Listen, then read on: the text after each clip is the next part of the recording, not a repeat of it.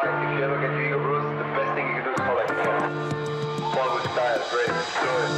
I got this. Welcome back to Season 3 of the Product Marketing Experts Podcast. Today, I am so excited to have Pallavi Vanacharla with me, the Senior Director of Marketing for IoT and Industries at Twilio.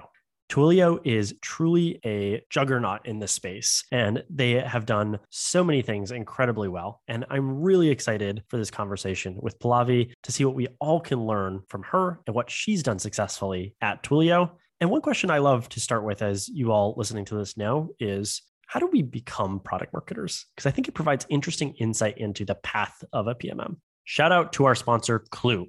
That's Clue with a K, the leading competitive enablement platform for product marketers who drive revenue for their business. Clue helps you collect, curate, and distribute competitive insights to enable sales and revenue teams to win more deals. Don't just compete to win with Clue. Pallavi, welcome to the podcast. I'd love to hear a little bit more about how did you actually become a PMM? What was that path for you like?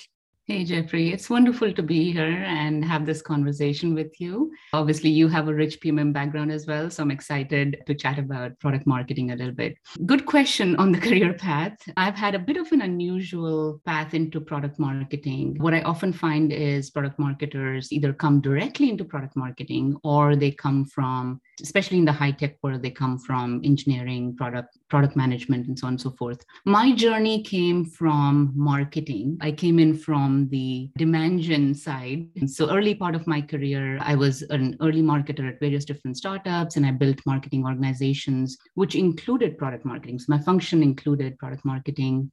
And after about a decade of doing that, I felt that I wanted to hone my skills a bit more on the strategy and go-to-market side and messaging side, although I'd been doing a lot of that earlier, but I felt like I wanted to go deeper in the craft. And so then I transitioned for a few years into product marketing, and now I've come back full circle and I manage both product marketing and marketing functions. That's incredible. It's all truly come full circle. And I'm sure it's an interesting place to be in. And it sounds like your early kind of career in core marketing provided a really good foundation for your current roles as well. Yeah, that's right. And I'm glad that the role leverages the experience from both functions. For sure. One thing that I think we as product marketers, especially product marketing leaders, talk a lot about is like understanding the business and understanding the mechanics of the business. And I think a lot of that can really come from not only other marketing roles, but it's certainly other roles within the business as well. So I'm curious if that's like influenced your PMM journey at all, right? Like in my time at HubSpot, one of the things I spent a fair amount of time at is like truly understanding. At HubSpot, we call it the flywheel, right? The kind of initial funnel of how we attracted people into the business, becoming customers, what customer success looked like and the success metrics there. And PMM can influence a ton of that across the board. Curious from your perspective, if that really helped in your path to becoming not only a product marketer, but a product marketing leader, and how that's really impacted your view on product marketing. That's a brilliant question, Jeffrey, and absolutely 100% right. And what I find is that my view is that product marketers and PMMs are like the CEOs of the product or product suite or the solution that they're marketing. And in that sense, or even if you want to call it them GMs, right? And in that sense, I feel it is absolutely critical for product marketers to truly understand the business P&L, the supply chain, how the products are being made, what are the cost elements of the solution they're putting out there, what does the ecosystem look like, how do the pipeline metrics work, how do conversions happen. And the more they understand this, the more they can influence all aspects of the customer's journey and make sure the customer is truly successful. So this, I feel, is really, really important. And I'm lucky because at least for the IoT product that I manage, we have a cross-functional team. I have an org that includes demand gen, content marketing, communications, product marketing. And because we all come together and meet as a team, everybody is able to see what's happening across the org and are able to influence and understand that. But in addition to that, what I do with my team is I also bring in the finance person or the business ops person to share the P&L structure, the business cost structure, so they understand those nuances. And I find that good advice for other other product manager, marketing leaders as well, to really give that exposure to your team, like you said, because then the wheels really start working in their heads, right? Then they can think about new ideas and how to influence all those aspects.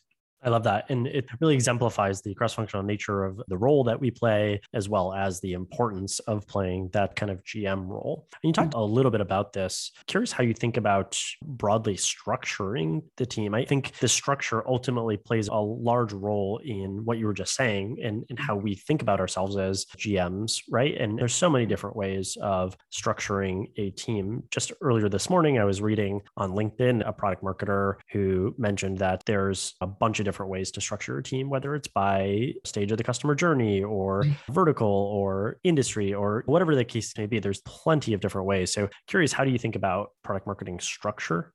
Yeah, great question. And I'd love your take on it as well. You've built really large teams. But my 2 cents is, like you said, there are many different ways you can structure product marketing roles by product, by markets, by verticals, by functional roles. There's so many ways, and there's no right or wrong way. It really depends on the stage of the company, the need of the business. And I think it's important to hire product marketers, or at least level set with them that the role will keep evolving. Just because the role is defined this way in year 1, it doesn't mean it's going to stay the same in year 2, because the needs of year 2 will be different, and so on and so forth. So I think product marketers should sort of think about their role as evolving and morphing with time. But the one thing that I find that is important to do is craft the role in such a way that it actually also not just solves for the business need, but for the team members' need, the individual need. So let me give an example how I've done it at Twilio IoT. Here, we have a few different PMMs, and each of them brings a very unique strength to the table. So luckily, I had the luxury to be able to craft the role, not have a predefined role. So in this instance, what I did is we did an exercise where we did a strengths finders exercise using a simple model like you can use the product marketing framework and say, here are all the functions, where are your strengths, where are the areas that you want to grow in, what desires do you have for your own personal growth? And I crafted the role according to each individual's strengths. And luckily, there was not a lot of overlap. So we were able to craft things that really gave the individual an opportunity to own an entire area. And ownership is really important here. And in that ownership, they were able to shine in the areas that they are strong in. And at the same time, at least 20% of their job are areas that they want to grow in, they want to learn. So 80% on the strengths and 20% on the areas of growth. And at the same time, making sure there's clear demarcation in areas so there's clear ownership and there's no overlap. So I would say if you have the luxury of being able to do that, I would say also, in addition to what the business needs, add on the people aspect, and then you'll see the individuals truly shine because this is custom crafted job for them, right? Yeah, completely agree. And it's really interesting that you mentioned the 80% and 20%. Guest also this season, Naman, the CMO at Zeppelin, mentioned that any role that you want or aspire to get, you should be able to do kind of 80% of that role kind of on day one, so to speak, right? And 20% of that role should be a little bit of a stretch for you, right? It shouldn't be directly in your wheelhouse. It should be an opportunity for you to learn and extend and grow yourself. And I think that's true for, all of our roles today as PMMs, especially in high growth companies like Twilio and my company Iterable and so many others. But it's also true for as we think about our career path and whatever those next steps for each of us look like respectively, it's true that we want to build in that kind of 20% as well. So I really love that framework. Yeah, and that's fantastic. Great minds think alike. And I think the other reason why this is so important is because PMMs are at the center of everything, like we talked about, like the GM or the CEO of a function of a product or a solution, they need to gain a lot of credibility in the organization. So the more wins they can demonstrate early and often, the more credibility they gain, the more trust they gain. So it's really important, like you said, to have at least 80% of the job that you can do well. Completely agree. Yeah. And I think in my experience in structuring the team, I think that, as I mentioned, there's a ton of different ways and there is no right way to necessarily do it for every single company. But in my experience, certainly at HubSpot, where we worked with multiple personas, we worked with across a ton of different verticals. The right way for us was really to align it to product groups and to product functions, I should say. And HubSpot kind of makes this a little bit easier in some regards because they have a distinct marketing product and sales product and operations product and so forth, where those are functionally different in many respects. And it also allows career growth for a lot of the PMMs on the team too, because you have senior PMMs kind of managing the overall function for a specific product line. And you have more junior folks who are growing in their careers, starting to kind of work within that product line and growing kind of within to more of a group level or platform level functionality. So it was this really interesting structure that wound up working really well. That structure wouldn't work for everyone or every company, but that did work incredibly well for us at HubSpot. I love that model. And on the industries teams, there's a different team that I manage. We have a similar structure where in the verticals we're target, we do have that senior junior combination, if you will. And like you said, I think it's a fantastic way for getting more younger folks to grow and learn and thrive in those roles. Yeah, I completely agree. And I also really agree with and love the way that you framed that PMMs should be the GM or CEO. One thing I say a lot of times is CMO, right? I think it's kind of like a cross-section of those roles that we're talking about of their specific product line. And as we think about that, how do you think about KPIs for your product marketing org? How do you think about KPIs for those individuals? How do you like lean forward on that to ensure that you are kind of growing the team and ensuring that your team is effective? Yeah, great segue into that. I will say probably like I spent 4 years doing a lot of A/B testing at one of my previous companies. Into it, I was leading the digital marketing teams there. And so we were, I would say, steeped in data day in and day out.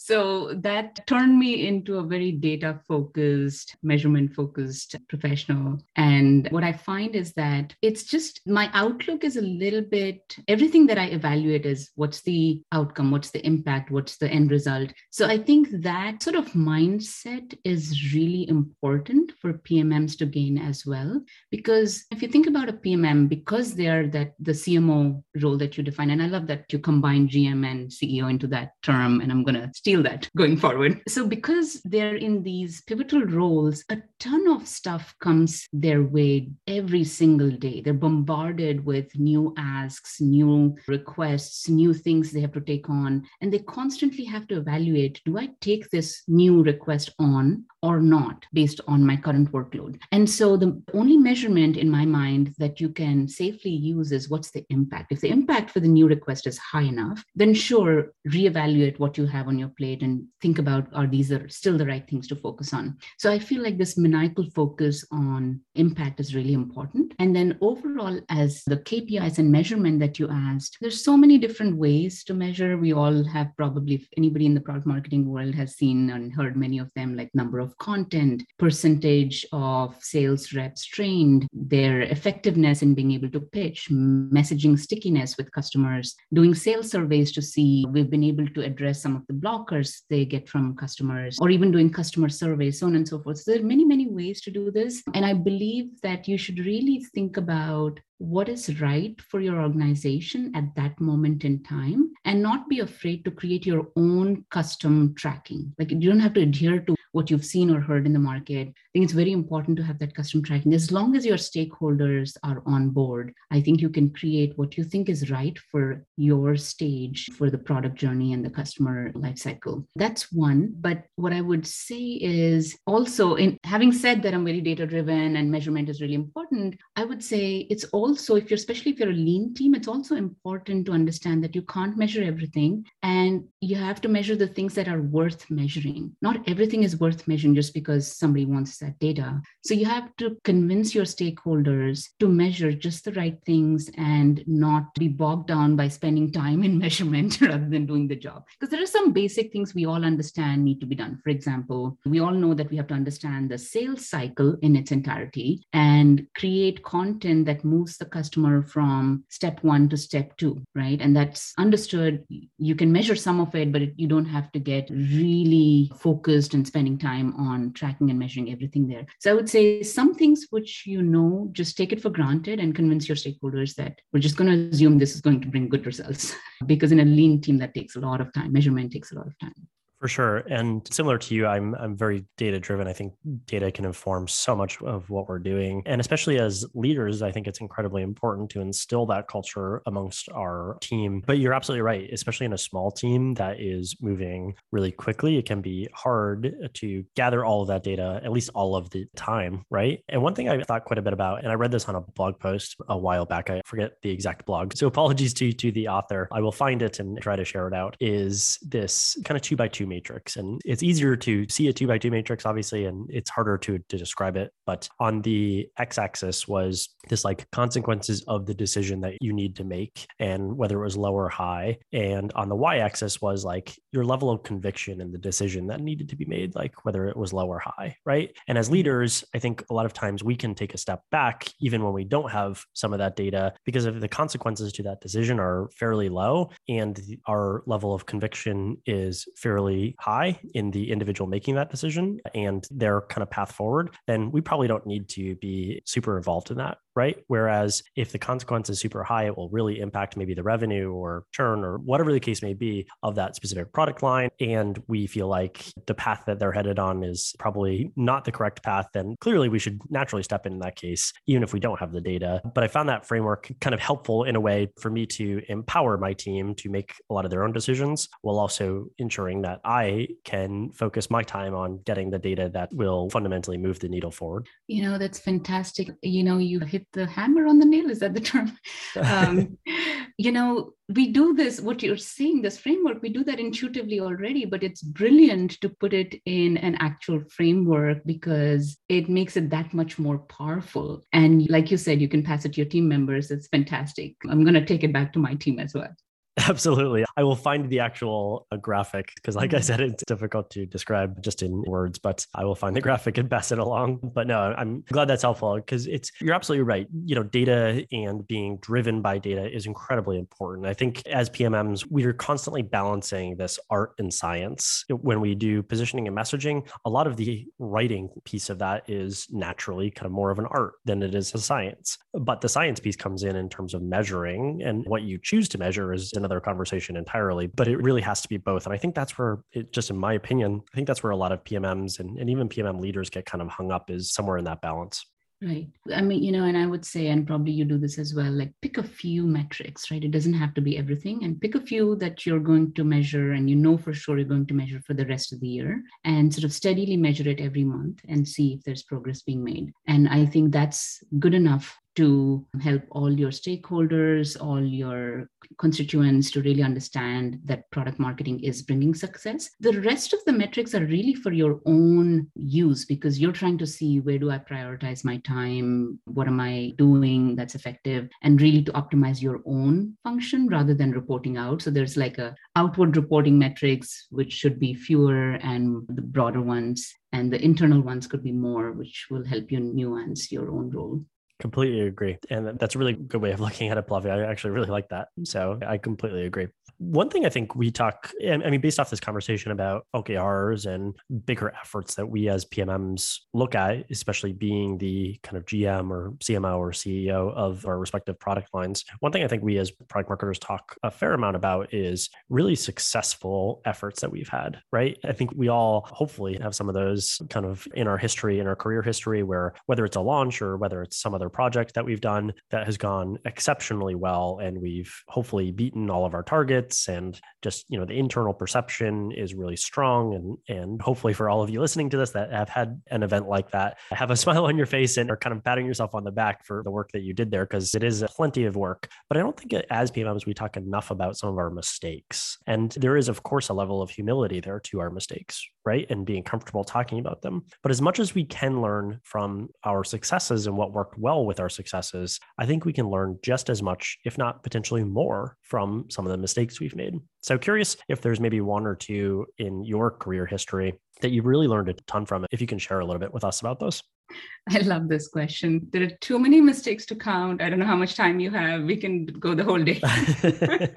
But I will say what I've found, what I've learned is that I make mistakes every single day, and I have done that since the day I've started working. And I think if you accept that and embrace that, then you'll be far more successful, because it is not these one or two mistakes that stand out. Actually, we make mistakes every day. There may be small mistakes, big mistakes, but we're making them every day, just like we're creating successes as well. And I think it's important for folks, everybody, it doesn't matter, it's product marketing. I think everybody to understand and embrace it and be okay with it. Because if you don't make mistakes, you're not learning, you're not pushing the envelope, you're not trying new things, and you're stagnant. So I think that's okay. I will say, to answer your question directly, what I've found is that the mistakes I made earlier in my career were felt really large and serious, but they were actually not that important. As I was younger, I felt like, oh my God, I've made this horrible mistake, but they were not that important, not that impactful. And as I have grown in my career, the mistakes have been making are more subtle. Sometimes you can't even spot them, and they're more expensive. So the higher you go, the more expensive the mistakes, the impact of the business is that much more. So I would say the decisions we make, the steps we take become that much more important, and the thought that goes into it becomes more critical, and being able to constantly be vigilant, because they're so subtle, sometimes you don't notice them. So I'll give you a couple of examples, one from early in my career and one from more, I would say, maybe 5 years ago. So early in my career, I was running a webinar. There was an analyst on the webinar with phenomenal success with webinar attendance. I think those were the days, maybe large attendees. So we had about hundreds of attendees on the call. And back in the day, there was, the systems were not that great. I was supposed to submit a demo to them a couple of days earlier to load up in the platform. And I forgot, I was running fast, and I sent it to them the night before, and they couldn't load it. So we had hundreds of people waiting on the webinar with no demo to show. So very embarrassing, very publicly embarrassing. And I was mortified, and I felt like, oh my God, the business impact is huge. It wasn't. It didn't make a dent in our business. People who attended got to see demos separately in one-on-ones, and they weren't moved by it, and it was fine. It was not a big major blip, right? Now, fast forward to when I grew in my career, and for one of our products, we were launching in a market, and huge customer. In fact, it was a channel partner, not a customer. And there, we were launching the product, and we started seeing that the results were not as strong as we'd expected. And it turned out that our sales leaders did not effectively engage with the partner sales leaders to really activate the channel and get the top-down support to make it successful. Now, this may seem seemingly that it's not a product marketing mistake, but in fact, going back to what you and I talked about, this product marketer being the CEO or the CMO or the GM of the business, it is absolutely the PM and PMM's responsibility to make sure every aspect of the product is functioning the way it should, including sales channel, right? And so that mistake was subtle because we really unearthed the relationships not working as effectively as time went by. And the cost was far more because we lost millions in year one revenue. And so it goes to show that you truly have to be careful across the board. And going back to my previous point, the cost of things as you climb the ladder becomes more and more. Absolutely. Yeah. The strategic impact that you can have as you start to climb in your career becomes just a multiple, I guess, of that it is earlier in your career. Although I find it's definitely early on in my career, I made plenty of mistakes and still have made plenty of mistakes, to be clear, definitely not perfect, but I approach them quite a bit differently now than I did earlier on in my career, where earlier on in my career, I felt like it was the end of things, so to speak, the sky was falling, so to speak. But lately or I should say past few years, it's more so like a learning opportunity and investigating what could have gone better and fixing it for the future as well, which is, I think, a much better approach. I wish I had taken that approach a lot earlier. Yeah, I love that point of view. And this is what we call resiliency. If you're resilient, if you grow this talent of resiliency, then you'll accept changes, you'll accept mistakes, and you'll be fine with it, because ultimately that's how we grow. But what I also find is that, just to add to that, another way you can build acceptance for mistakes is position things as tests early on. So if there are paths you're taking or things you're doing which hasn't been tried before within the company or for that product or market, then call it a test so that there's more, even from amongst your stakeholders, they're more open to learning rather than judging you based on the results. And you can say that, hey, I'm going to run this A/B test for a year. We'll see how this goes. If it works, we'll continue doing it. If it doesn't, we'll scale back. So I think positioning it that way helps with senior leaders, other senior leaders as well. That is a phenomenal point, Pallavi. I think we can all take something from that in that internal positioning and how you think about internally messaging that to peers, colleagues, other employees, leaders, et cetera, is critically important as well to your internal success as well. So that's a really, really good point. Maybe one final question as we begin to wrap up here, which is, I think we all have hopefully at least had mentors in our career path, whether that's been somebody at the same company we're at or a different company, whatever the case may be. And I've been fortunate to learn a ton from the mentors I've had, and curious if there's any one lesson or possibly a few lessons, Pallavi, that you've learned from mentors that have really helped you in your career as a product marketer and a product marketing leader. Fantastic question. I will say there is one lesson I've learned, and I've learned it from three different people. And all of these three people are people I admire. It's the same lesson I learned from all of them, but just they came to me at different points in my journey, just as reminders, repeated reminders that this is the one thing you need to hang on to. And that is happiness. That truly everything we're doing ultimately is to be happy in our lives. And if you're happy as a manager and you can spread that joy and happiness amongst your team members, then they will perform their best. And I saw it with two different leaders. One was a sales leader at one of my early companies, where the moment she came into the room, she would light up the room and make everybody feel like they were at the top of the world and had something to offer and provide to the company, and they were valuable. And that really energized and pumped up everybody. And the same thing I saw repeated with another leader whom literally everybody in the company loved. And they loved because she brought that belief. She made you believe that you could do anything you wanted and anything you desired. And that sort of joy that she brought to every single meeting, to every conversation, to every interaction, where she really applauded you for what you did, always smiling, always happy, just a spreader of happiness. And then I got reminded of the same lesson, recently. And actually, before I get to the recent example, I don't know if you saw this. Google had done a survey quite some time back where they said the success of the company depends on managers and how happy they make people feel. Yeah. And people don't leave or join ultimately, or they don't leave probably because of the company. They ultimately leave a lot of the times because of the manager. And so the manager plays a really important role. And more recently, again, I was reminded of one of my coaches that I listened to, Robert Mack. He has written a book on happiness from inside out, and he gives very practical tips and suggestions on how to be inherently happy, how to make yourself happy. And I find that if managers are happy inherently, they're happy, then they have something to give and they can spread that joy elsewhere. And that to me is ultimately the mark of success, because there's so much great talent in our companies and everywhere we go. You just have to bring that out by spreading joy and happiness. I love that, Pallavi. And I think all too often folks focus on success metrics around salary and personal measures of success that move their status or some other measure forward a little bit. But happiness and that perception that you bring into the organization and that impression that you bring into the organization truly goes a really long way. It's incredible how far that will go within an organization. And I love that lesson from your mentors. That's truly remarkable. Yeah, thank you. Yeah, it's one that I'm still working on. It's a everyday journey. Aren't we all?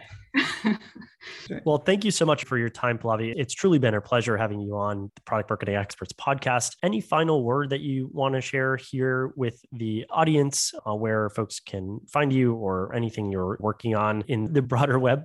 Absolutely. Thank you, Jeffrey. It's wonderful meeting you and chatting with you. Enjoyed this conversation a lot. I would say product marketing is such an amazing function, and there is so much excitement in the role itself. I would say anybody who's doing product marketing, truly enjoy your craft. Just enjoy what you're doing, because this is one of those rare functions that can give you a lot of satisfaction and a lot of joy in what you're doing. So just truly focus on learning and thriving, and you'll have a great time. And you can find me on LinkedIn, Twitter, other places. I haven't been that active in social lately, but you can catch me on LinkedIn the most. Awesome. Well, thank you so much again, Pallavi, for being here. It's been truly a pleasure to have this conversation with you. I have personally learned a ton, and hopefully you all listening to this have as well. Stay in the know about your competitive landscape with Clue. Share real-time insights across your organization with Clue's dynamic battle cards, delivered everywhere your sales reps live, through integrations with Salesforce, Slack, HighSpot, and many more. With Clue, you'll never let your sales team be blindsided by competitors again. Crush your competition with Clue.